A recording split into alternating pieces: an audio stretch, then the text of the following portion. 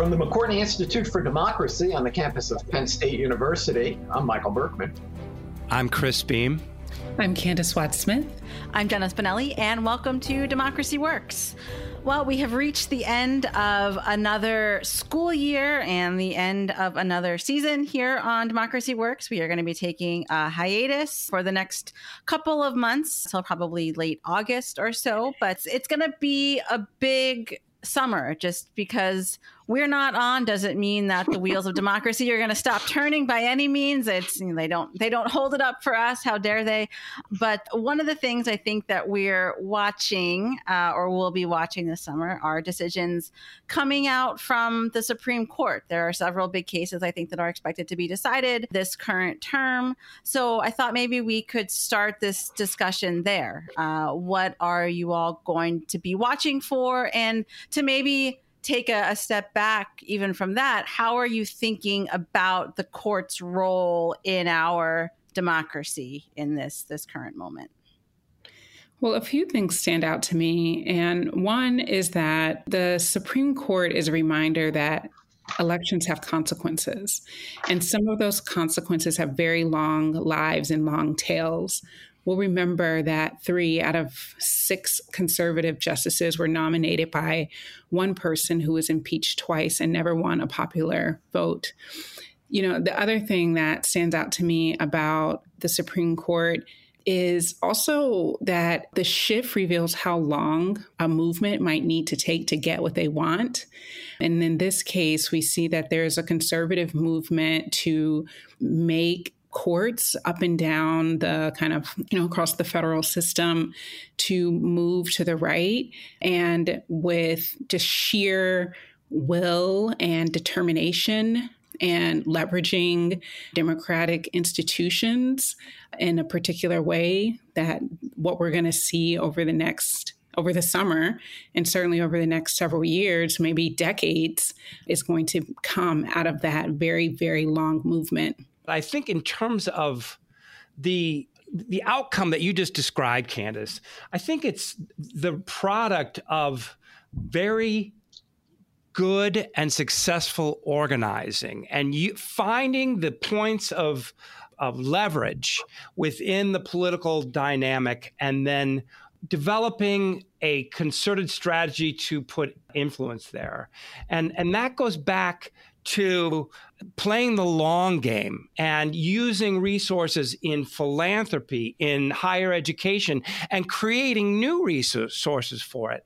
And so all I would want to say is that's good politics. It's not, I don't like the outcome, but I think in terms of just how democratic politics works and ought to work, the Republicans and the conservatives have done a really, really good job. Well, in the Federalist Society. Right. That's one of those institutions. Every one of the Republican judges, certainly all 3 appointed during Trump's term, were essentially chosen by the Federalist Society with this long-term goal of overturning abortion rights, of reinforcing gun rights. And I think we're also going to see, as we already have with many of the public health decisions around COVID, with curbing back regulatory powers as well. And yeah, as Candace noted at the beginning, it was a concerted effort to do it over time and to do what they needed to do. The courts were designed to be anti-majoritarian institutions, and to defend rights against the majority. Yeah, and I think a lot of the conservative movement recognized that a lot of the positions that they were really pushing were not favored by the public, and so the best way to go about them was going to be through securing this anti-majoritarian institution, and Americans are now seeing the consequences of that. So you've got, Clarence Thomas was appointed back, with Ronald Reagan, and we could well anticipate that Coney Barrett, who's quite young, will be around for another 40 years, and Kavanaugh, too, could well be around for 40 years.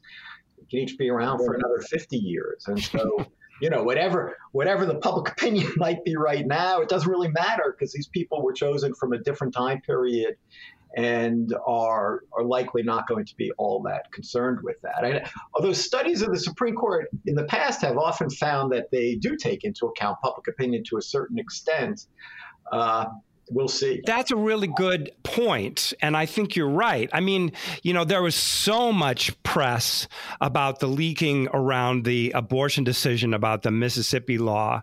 But the other issue that's coming up that's going to be decided is this case in New York around the New York law says you have to have a reason to have concealed carry of a firearm. And the case is arguing that that's unconstitutional, goes against the Second Amendment.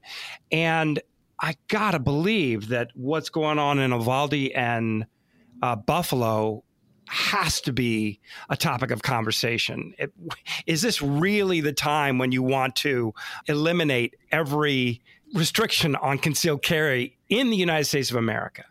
And we'll see. But it is going to be impactful, whatever it is. Yeah, well, it'll incite. Yes. So I mean, to me, my sense of the recent school shooting, the recent mass shootings, actually, because Buffalo was just 2 or 3 weeks ago, right, is that it won't make any difference at all for the courts in their deliberations, which are probably done by now. Oh no, I'm certain they are. I'm certain that the decision is already mostly written. Yeah, but I think it will make a difference in how it is received and how the public takes it. But, whether or not we're seeing decision after decision after decision. I mean, we really can't downplay the significance of these court decisions over the last couple of years and what's coming up. Potentially the Mississippi decision on abortion, which my assumption is that they're not going to change that opinion very much. They'll soften it, but that's the opinion.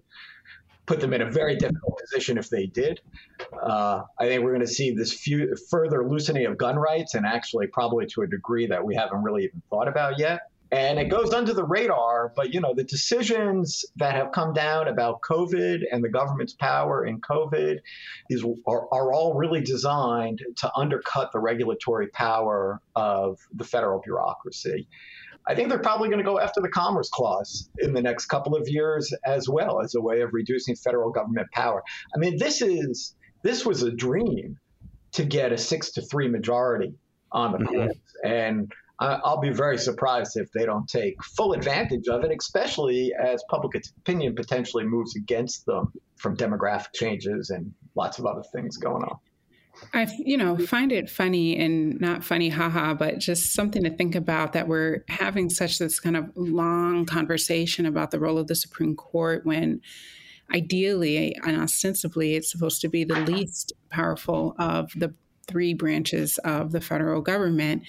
And so, the fact that we are talking about this and all of the power that they have and have amassed over the years is in part because, there are these other mechanisms that are supposed to keep us within the guardrails, checks and balances and separation of power. But those don't appear to be working either, because Congress, Article 1 or whatever institution, right, is ceding that power by letting its own rules that are not written in the Constitution get in its way of turning elections and what people actually want into policy, right? To just they're like kicking the can and being loosey-goosey. The filibuster, for example, is not in the Constitution, and filibuster rules have changed before, and they can change again if there was, a will to actually turn public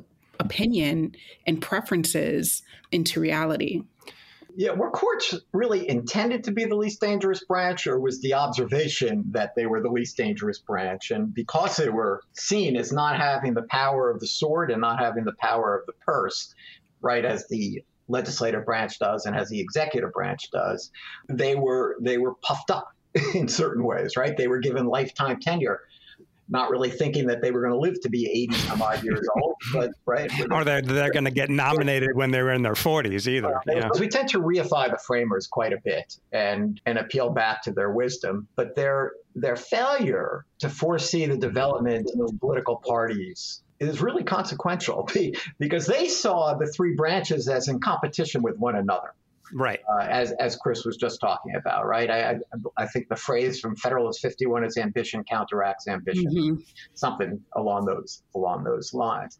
But partisanship actually draws these institutions together in a way that wasn't foreseen. So the court is, because of these, the Republicans have been in a position and because of what they were able to pull off in the Senate, have been able to dominate the appointments to the court.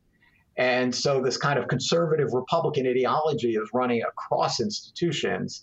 It's not one institution in competition with another, right? Which is how they foresee it. And it was quite naive of them not to anticipate. In fact, many of them were involved. Well, and almost immediately, right? As soon as Washington left the scene, boom, there were parties. And it's rarely been otherwise in American history. Well, and in the history of any democracy, it's rarely been otherwise. I mean, political parties are pretty much found in any democracy. Now, of course, they probably didn't realize this in the 1700s, yet it does have to stand as, I think, a real problem in using the framers constantly as a way of justifying everything that's going on. They really missed something here. Yeah, I mean, we've said that before. I don't think any of us disagree with that. Well, we're on but the implications are extreme right now. Yeah. I also think that, another place that we're kind of seeing this extreme partisanship and polarization encroach is at the very local level, which is, often where we tend to expect kind of more homogeneity around values and demographics. But I think we're seeing this kind of erode even like in schools. And I think kind of some of the debates and the chaos in school boards and the diminishment of American public education is also going to be a consequence here. And maybe I'm being a little conspiratorial here, but I think that if we look at the strategies that we've seen that, for example, taking on judicial seats, like the judiciary, especially at the state level, have been like cheap seats. I mean, it's easy to campaign. It's easy, they're historically cheap seats. And I think that the same could be said about school boards.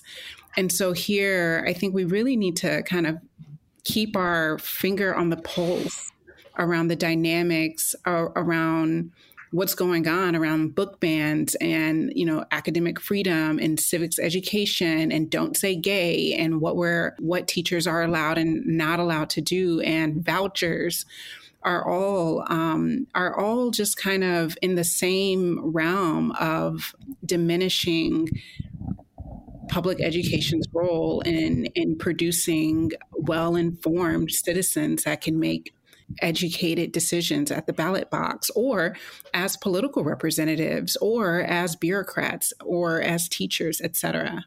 Yeah. Yeah. This reminds me of our conversation with Jake Grumbach from earlier this year about how national politics and the polarization you were describing, Chris, that started at the national level as really sort of steep down into state politics and also into local politics. And I think we also heard this from Liliana Mason, and in some of her work bears this out, that these sort of incompatible visions of fully realized multiracial, multi-ethnic democracy and whatever vision is not that, right? That's what we're talking about here.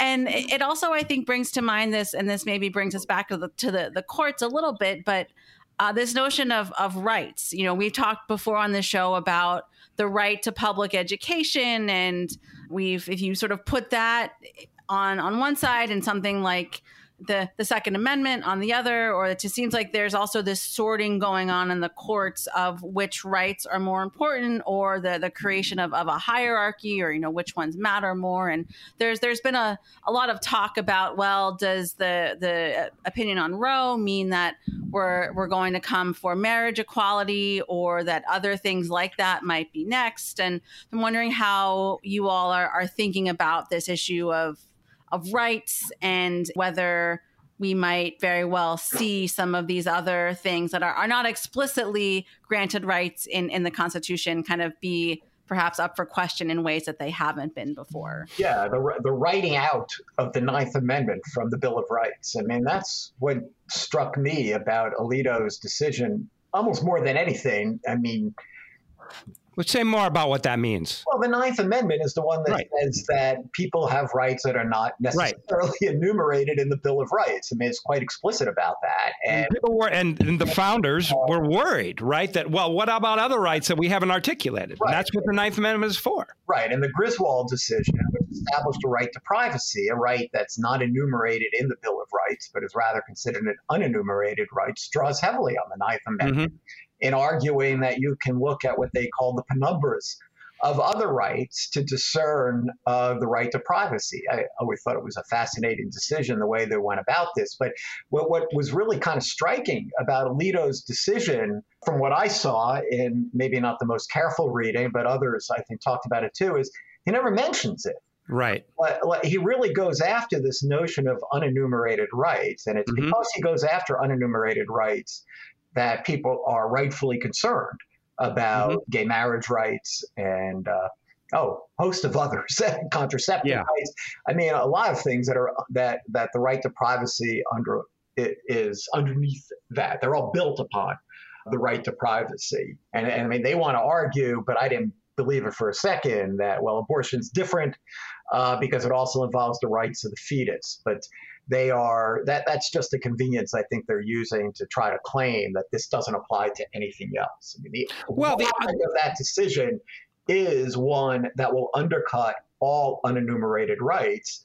And that is not what was intended by the framers. They were quite explicit in the Ninth Amendment that you could find rights that aren't listed. And I don't know what happened to that. And again, as you said, Michael, the whole point of the Bill of Rights is to say there are rights that every individual obtains that cannot be legislated away, period. And I mean, obviously, these rights are going to conflict, right? You can't solve it just by saying there's a right here, but it's clear that for Alito in this decision, the argument that there is a right that's in the penumbra of the Constitution is simply out of bounds. It does not hold any credence with the court. Part of this conversation, especially on the congressional side, was teed up during Ketanji Brown Jackson's confirmation hearing, right? They were kind of asking her, like, well, what do you think about these rights that are not, enumerated in the Constitution? And I think that also just goes back to what we were talking about earlier about how partisanship through each of the branches of government can serve to collide in a way that was unintended. So Congress, for example, could make some series of laws and could go through all of the trouble to make new amendments. These are possibilities, but they are ones that are just not going to happen, not anytime soon. But I think it's important that we also consider the fact that the Supreme Court has way more power than it ought to, and that other branches of government are ceding its own power to it by not doing anything. Yeah. Well, there's because of the filibuster and because there's a razor slim majority in the House, Congress is very hamstrung in terms of doing anything here. And the Supreme Court does have that, and they can get things done. And so that's where political action naturally goes. Yeah. Paint me just a little bit skeptical that everything is just because of Joe Manchin and Kristen Sinema refusing to do the filibuster. I think sometimes they're carrying water for others.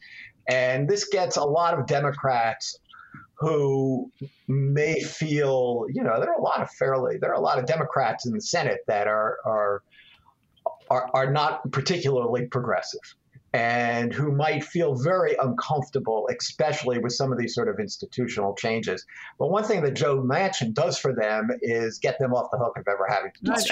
I think that's certainly true. I mean, that's just at least in some cases. That's just how legislative politics work. But Congress has so many procedural absurdities that I think that we let the status quo constrain our imagination of what's possible. Mm-hmm. These people are smart people, and they are very experienced, as we discussed with Kevin Munger last week, that there has to be some other way. I just have a hard time believing that it has to be like this, that these people cannot use their imaginations and their experience and their know-how to produce good policy, especially when those policies mimic or speak directly to public preferences, especially when it's about rights expanding matters, not necessarily ones that run roughshod over minority. Speaking of Congress, the other big thing, or another big thing that will be happening this summer, in fact, starting on June 9th, just a couple days after this episode will come out, the January 6th committee will start its public hearings. I have seen op-eds and things comparing this to, this is the political equivalent of Top Gun, right? This is going to be like the summer's big blockbuster. Maybe that's I was wondering where that analogy was going. But, I'm also reminded of, I think one of the very first episodes of the show that we did, we had Doug Kreiner on, who was our colleague at Penn State at the time, and he studies these hearings and the power that they have both legislatively and in the public eye. And I wonder if, based on what we have seen from things like the Ketanji Brown Jackson confirmation hearings or other public displays of political procedure, whether any ground will be gained, any minds will be changed, what outcomes we can realistically hope for or look for out of these hearings. It's also a matter of setting the record straight and getting the facts out there. And I guess it was Jonathan Rausch, right, who talked to us about how different kinds of the something of knowledge. Help me out, Jenna. The Constitution of Knowledge. Constitution of Knowledge, and talking about how different institutions are designed to gather facts and knowledge differently, right? The journalists have their tools, and universities have their tools and their procedures and their institutions that are designed to learn what's true, to learn new knowledge. Courts have their ways of doing that, and Congress has its way of doing that. And we're going to need all of these in order to really get to the bottom and learn what it is that happened on January 6th. And the Congress can play a role in that, in helping to establish a record that's going to be there, and that's going to be there for the public in years going forward. That's going to be there for the Justice Department to perhaps pick up on, or not to pick up on, but we don't really know. There's some signs that maybe they are picking up on some of it. But anyway, I do think that the public aspect of it is very important, as Jenna framed it. That's why they're doing public hearings, in part. But it's also about building a record. Boy, I really hope that this is not just a document for history. You don't have to change a lot of minds in order to have a huge political impact. Yes. And it's going to weaken Trump. Yeah, and weaken the everyone who is supportive of this argument that we have to stop the steal, that the election was stolen. I mean, there is a huge cadre of Americans who will never change their mind about that.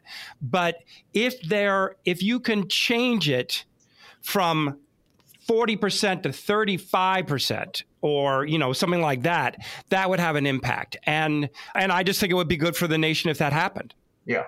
There's going to be a long term and a short term and a medium term. So the short term, I think is going to be very much, I'll believe it when I see it. And by that, I just mean, as you're saying, is there are going to be some people who are going to aggressively reject the facts. Mm-hmm. Then there's the long term, which is what Michael was talking about, is like for fact gathering and knowledge gathering and having it so we can have a better understanding of our history and contextualizing all of the things that happened to us. I think so. There's a Challenger and there's 9/11, but another set of commissions that have occurred over the years are ones that are concerned with race and racial violence. And we don't seem to have learned from any of those. So, it will be fascinating, I suppose, to see whether this is going to be one of the ones that we do learn from, or that, some disproportionate amount of Americans reject offhand or will quickly forget. I'm going to argue against myself, and just to say that the one thing that those two impeachment hearings did, and the one thing that I hope this commission does, is advocate for a standard of truth in politics. That there are facts of the matter here, and it's important that those get communicated, and that lies get challenged and called out as lies. Because if we don't do that, if there are no standards for what is legitimate political discourse, then you just can't sustain a democracy. And I think that you see this again and again and again. There is no evidence to support the notion that the election was stolen, and that doesn't matter. And it ought to matter. And if we are in a society in which power is the only adjudicator of the legitimacy or the truth of a claim, then ball game's over. Well, I guess one thing to look out for is to see if Democrats, especially in the Senate, try to leverage this for expanding voting rights and the For the People Act or the John Lewis Act. Yet the timidity there is really remarkable. Well, it depends. There's a lot of timidity to go around. There's also the Justice Department timidity, and it seems to be much ever increasingly viable strategy of just running out the clock. We don't have a lot of time left. And if there are no cases brought before January 20th, 2023, I think it's going to be too late. As we bring things to a close here, wanted to ask, we certainly have no shortage of books and things that we talk about and, recommendations for people to read. But just wondering if any of you have anything you wanted to recommend to our listeners to check out, whether a book or another podcast or something you've been watching, something that they should check out this summer while we are on hiatus. Considering that we're all going to be watching the Top Gun of politics on CNN, I wanted to recommend something that has nothing to do with politics. And I recently listened to I did the Audible version of A Swim in the Pond in the Rain by George Saunders, which is essentially a masterclass on what makes a story work. And it was just a good reminder of how to delight in reading literature and what lessons we can take away from stories and from the writing itself. And it uses Russian short story classics to walk through. And I really enjoyed it as just kind of a break from all of the timidity that frustrates us all. I'm taking, I don't know if it's a class or a book club or whatever, but it's alumni from where I went to graduate school on this American literature. And I got to say, I'm struck by how depressing the history of American literature classics is, and how often I see these same issues of class and race and just come up again and again and again. I'm just finished Grapes of Wrath. If you really want to be depressed, that'll do it. But the one book we read that I just absolutely loved was Death Comes for the Archbishop by Willa Cather, who is from Nebraska, but it is just filled with grace and humanity, and the writing is unbelievable. So that would be my suggestion. Yeah, the book I was thinking about is called Ministry for the Future by Kim Robinson. And it's a piece of science fiction. I don't read a lot of science fiction, although this has gotten me into it a bit more. This book was recommended to me by Michael Mann, the climate scientist, when he was here. And it's a book that looks in a variety of ways, politically, economically, technologically, scientifically, ecologically, at a future world where climate change has really played itself out in some extremely tragic ways. The book starts with a massive heat wave in India that essentially kills everybody. in a certain geographic area, millions and millions of people. And then it just goes, and the central player in the book is this Ministry for the Future, which is established out of some, I'm going to call it a loophole in the Paris Climate Accords, that essentially allows this international ministry to be set up for responsibility to look out for the future and for future generations and for the future Earth. And so they have enormous power around the world, and we see the establishment of different monetary systems that are based not on the use of carbon, but on not using carbon. We see these large-scale technological approaches to dealing with climate change.